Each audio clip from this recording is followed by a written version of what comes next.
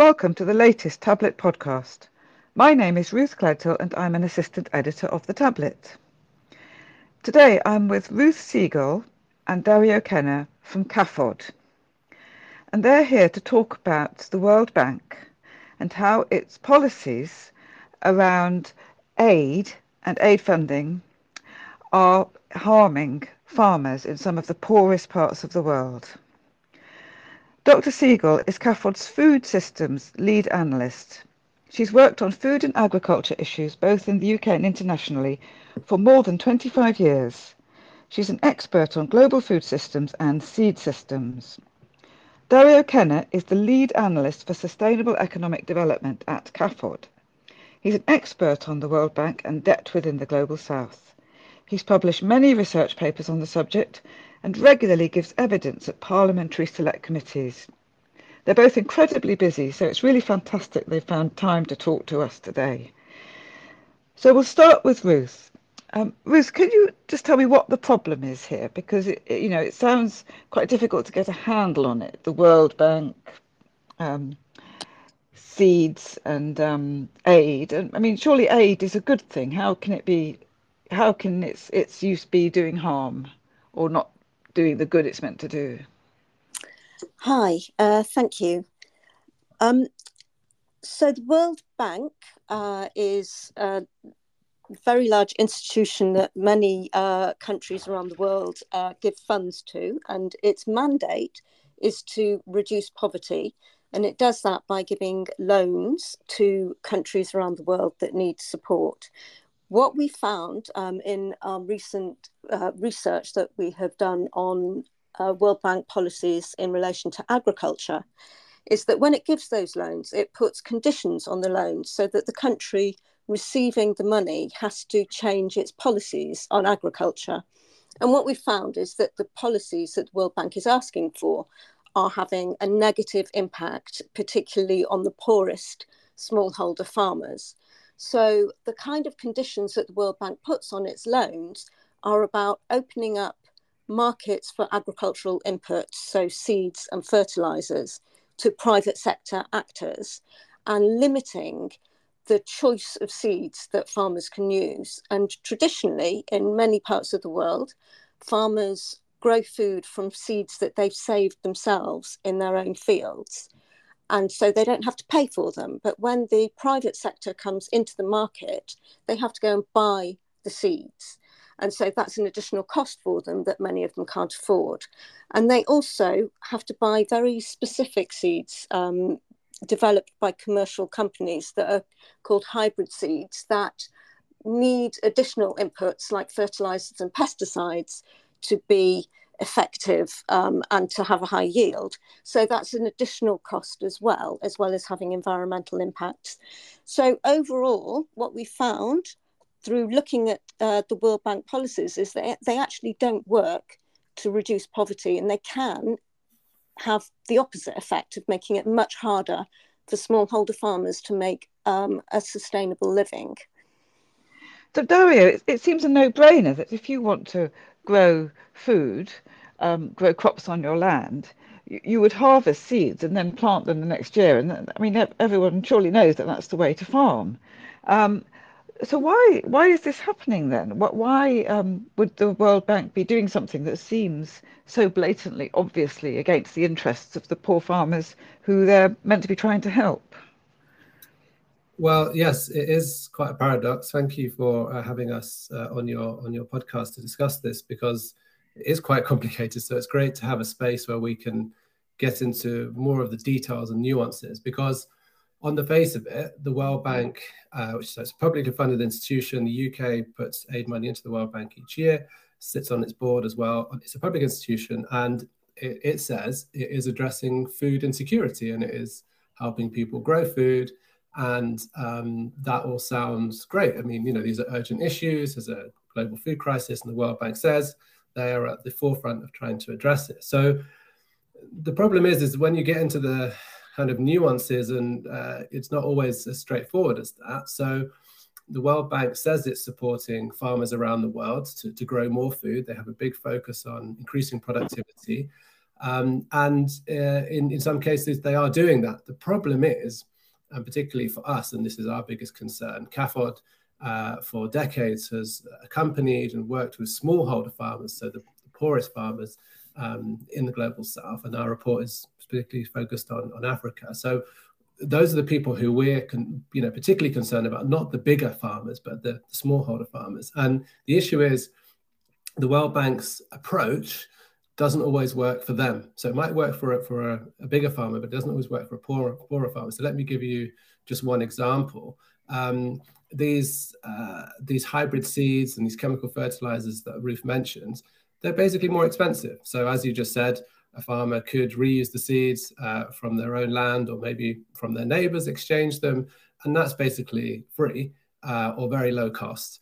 But if you're having to pay for these hybrid seeds, which you have to buy from a shop, from a local agribusiness company, and the fertilizers that go with it, you basically have more costs.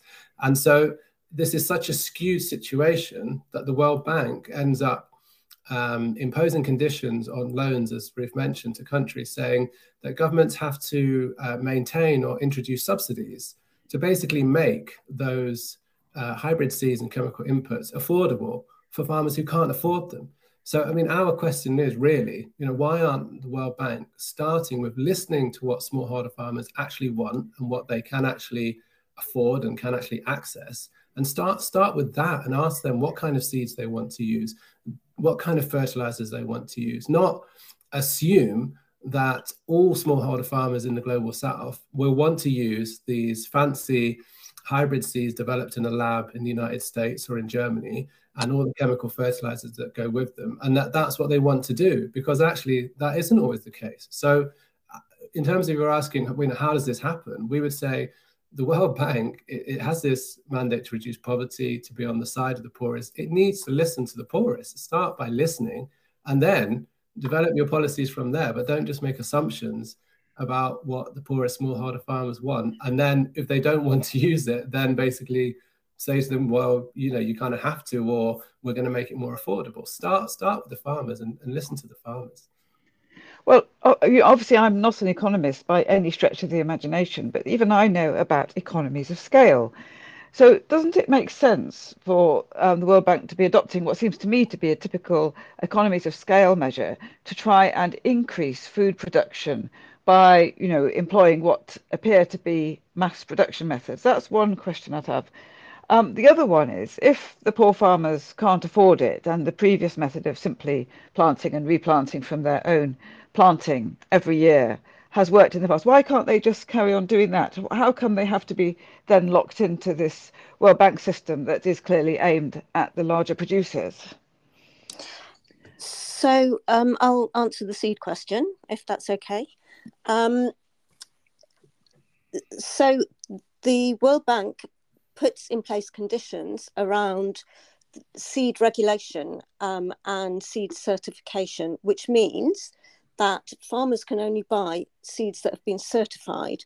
And this is actually, you asked previously about why can't farmers just keep saving their own seeds. The extraordinary thing is that around the world, across many countries, including in the UK, we're not allowed to just save our own seeds. We're not allowed to just plant stuff that we've grown year on year. This is why there's been such a decrease in kind of heritage varieties and kind of, the vast range of apple varieties that used to grow in the UK. You're not allowed to just plant whatever seeds you want. You can only plant seeds that are on the list of registered certified varieties. Can I just stop you there for 1 second? Yep. This is a slightly off-field question, so please forgive me, and please don't forget the track of where we were, because I want you to go back to that. But does Brexit change that? Have we found something good about Brexit? Not yet, no. Unfortunately. So that regulation still applies, even though we're no longer in the EU. So it's not an EU. In fact, the opposite is the case. So the EU had a derogation for a few particular wheat varieties that people were planting. And since Brexit, that derogation has fallen by the wayside. So we no longer have that in the UK. So we actually have even less ability to plant seeds that are not on the certification list than we did when we were in the EU, unfortunately. And it is really unfortunate because there are other countries such as Switzerland that have taken a different approach, and have taken an approach that we would encourage the World Bank to take in countries in the global south. So what Switzerland has done is have one list of seeds that commercial companies use, and then a sort of right for farmers to use their own seeds in a smaller scale. And so it's about local varieties that are used only in a local area, or perhaps organic seeds that have a different market structure, so that there's a separate set of regulations and controls over seeds that are more diverse and more sustainable and are locally appropriate. Right. So to get, sorry. No. To get this clear then, so in the UK, if I had a little allotment and was growing for my own dinner table or my own lunch table, I could grow, curly carrots and straight bananas if I wished. But if I was growing them to sell them at my local Sunday village market, I couldn't do that because that would be for commercial use. Is that right?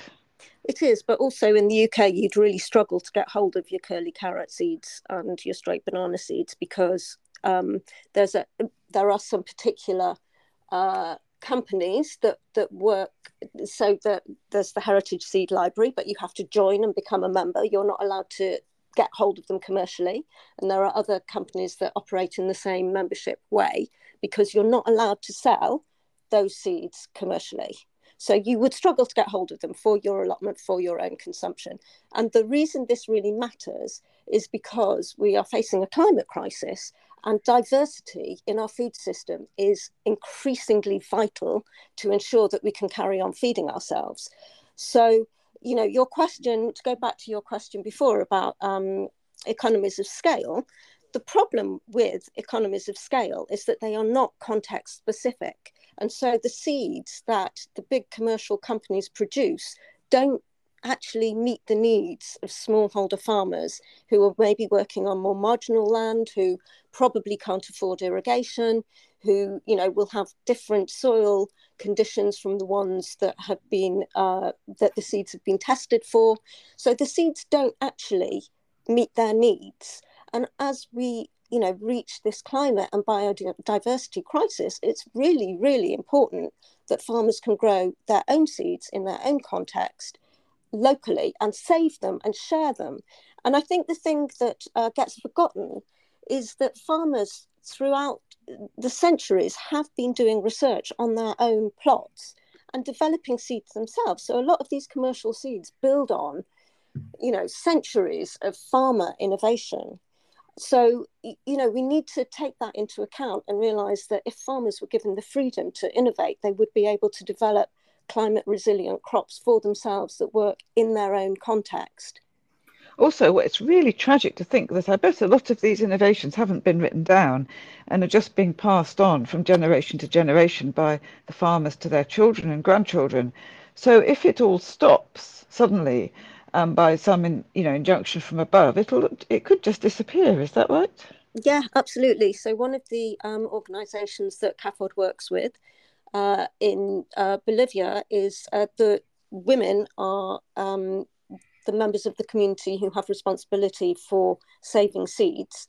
And so the community that we work with, the women have been saving and collecting and rebuilding the traditional indigenous knowledge around seed systems and preserving it and conserving it. So it's also sort of part of traditional indigenous knowledge and knowledge of the local environment and knowledge of sort of local food cultures as well. They're all interlinked with each other. So, if we lose these seeds, we lose a great deal.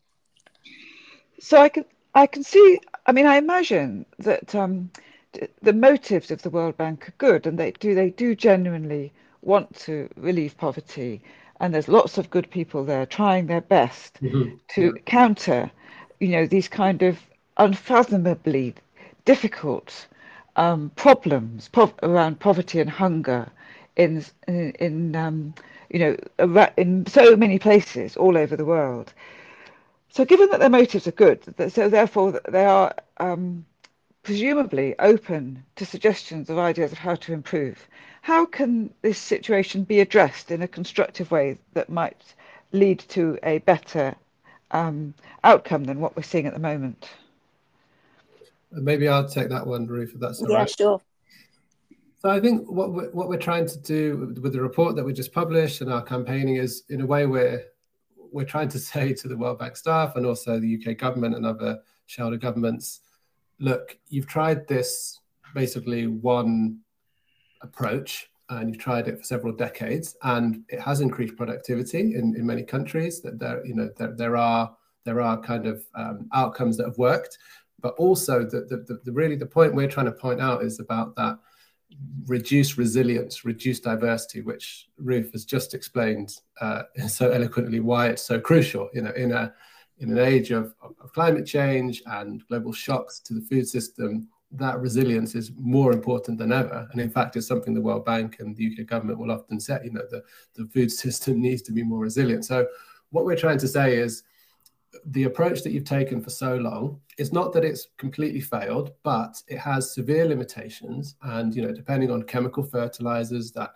basically use natural gas to be produced, that just isn't going to work in an age of climate change. You have to try different things, have to try a mix of approaches. So in a way, we're trying to remind them that there are these other approaches, there are other ways to do things. And that's why, saying, listen to the farmers, listen to the ways that they are doing things, because we need, a diverse approach so that there's more resilience.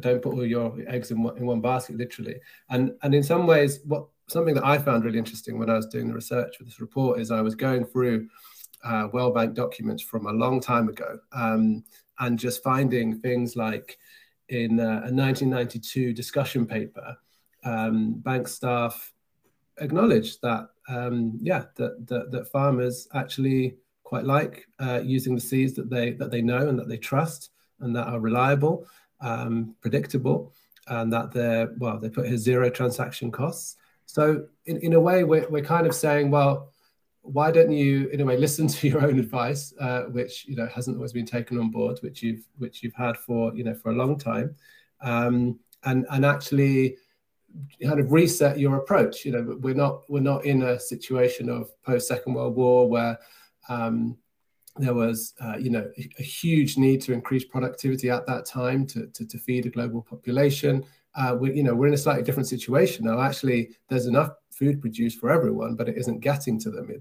So the issue isn't so much the productivity, but the World Bank is still kind of in that zone of, we just have to increase food production kind of at all costs. And we're saying, well, actually, there are problems with that approach now, and it's time to try something different. That's why we're calling for the World Bank to support more agroecology approaches, which is what your listeners will be familiar with, organic farming and permaculture and all those kind of ideas. And it's we need to try multiple approaches that will increase our resilience, because the food system is going to have more and more shocks. We can't just complain about those shocks, because actually they're very predictable, whether it's from climate change or it can be from conflict or even from things like a pandemic. We need a more resilient food system, and that's what we're saying to the World Bank and UK government. There are ways to make the food system more resilient. Please do that, because you cannot just blindly follow the path that you followed for the past 40 years or so. So your report was published a few days ago now. So have you had any response at all to it that encourages you that change might be on the horizon? Do you want to answer that one, Ruth? No, I'll leave it to you, I think.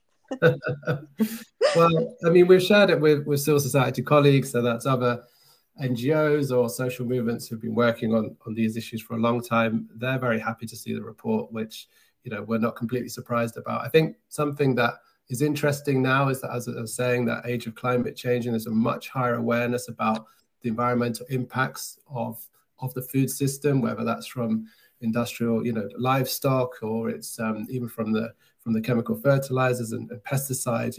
We're now in an age where there's a lot more scientific evidence about pollution of water, soils, the air, from using, for example, chemical fertilizers and pesticides, but even in their production, contributing to climate change. So I think what's kind of interesting is that there's actually a much stronger case now in some ways to really have a diverse approaches. Whereas, as I was mentioning before, post-Second World War, it was all really about increased productivity right now because that's what needs to happen. So I think we're in a slightly different age. There's a lot more environmental awareness.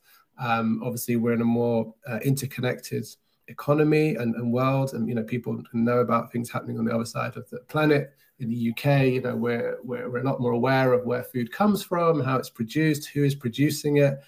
And so I think that actually we have a much stronger case to say the World Bank really needs to put smallholder farmers first, needs to invest in agriculture in a way that also reduces poverty, which is part of its mandate, and that will be good for people and planet. And actually populations around the world, more and more people, that's what they want. They don't just want the food, they want to know that human rights are respected and the planet was respected in how that food was produced and transported. And what are the chances of this happening? I mean, it seems a little bit like turning around to Titanic. Yes, well, it is a big ship, the World Bank. But I mean, the Cafod campaign for many years, alongside lots of civil society, to get the World Bank to reduce its investments in oil, coal, and gas, which it has done bit by bit. They still invest. That is happening now. That is happening, and you're right. For years, I mean, I was watching this campaigning going on and thinking, no, it'll never happen. Cynical journalist in me, and there you go. It's happening everywhere now. But in fact, people don't seem to be able to do it fast enough. Well, I mean, the World Bank, through many loopholes, is still investing in fossil fuels. So it's not a kind of permanent victory at this point. But I was saying more in terms of publicly what they had to say. I mean, they have actually reduced the investments in fossil fuels, but I mean also in that public position. So the World Bank now says they really care about climate change. They're aligning all of their investments, including in agriculture, with the Paris Agreement signed in 2015. And so there's quite a lot of way to go on that, I have to say. Yes, of course. In terms of what their alignment is and what it looks like. Yes, of course, but the change is happening, isn't it? So it's really interesting that you point out that there is progress there, and so it's not unreasonable to hope for progress here as well. I think it's a very strong case you're making, and the report is certainly chilling reading, really. Yeah, absolutely, and I think that's the point, that we are in a position where there is no choice but to transform the way we produce our food. We have to understand that we produce food. We need a healthy environment in order to produce food. If we don't have it, we will not be able to feed ourselves. So kind of going along the same line that's destroying soils and biodiversity and pollinators and the diversity of crops that can be climate resilient, is, even if there is a short-term win in terms of productivity, and we argued in the report that doesn't necessarily then match onto any kind of gain in poverty reduction, but even if there is a short-term gain in productivity, in the long term we have to turn this ship around. We have to do things differently. So what's the next step then? You've done this report. You're obviously incredibly well informed about all the data and the science behind what we see in front of our eyes. Where do you go from here? In terms of Cafod's campaigning, we have, so we work with an organisation in Bangladesh, and they work with women farmers primarily to develop agroecological, environmentally friendly agricultural production systems, and to save and share local seeds. And they have spoken very eloquently about their experience of the impact of these technologies of fertilizer and pesticide in stripping out soil quality and making it very difficult to grow food. They have written a letter to the World Bank, and we're asking Cafod supporters and everybody, in fact, to sign up to that letter, to sign on to the call to the World Bank to change the kind of agricultural system that it funds. And so we'll be taking that out and about to supporters, and we'll also, when we've gathered the signatures, we'll be taking it to the World Bank in their annual meetings at the end of the year. Well, I hope you'll come back and talk to us again about this, and we'll keep a close eye on this as it develops. And we'd love to hear from you with any progress reports that you can give us. And thank you both very much for your time today. Thank you. Sure, thank you so much.